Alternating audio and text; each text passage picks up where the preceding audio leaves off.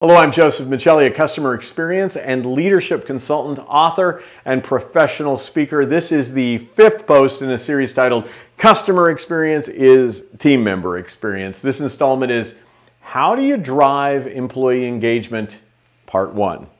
As this post's name implies, there are many best practices when it comes to increasing employee engagement, or EE.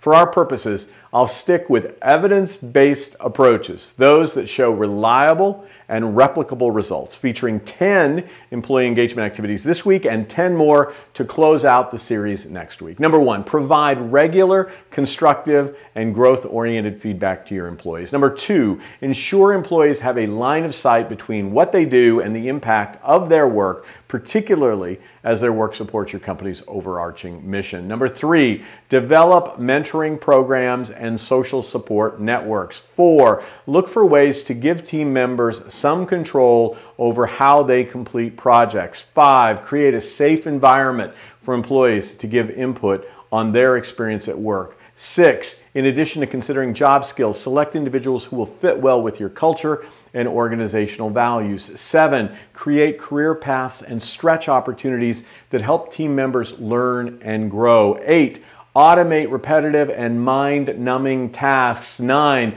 review the employee journey to identify and remove pain points. And 10, train leaders on skills needed to drive workplace engagement.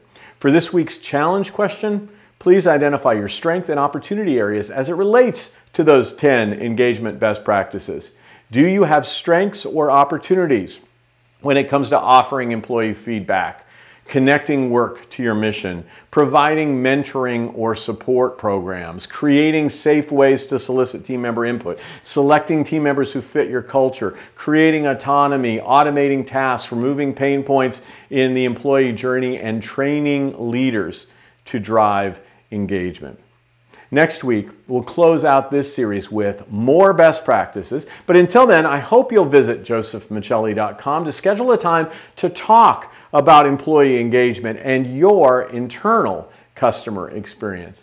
While at my site, please download a complimentary ebook based on concepts from my book, Stronger Through Adversity.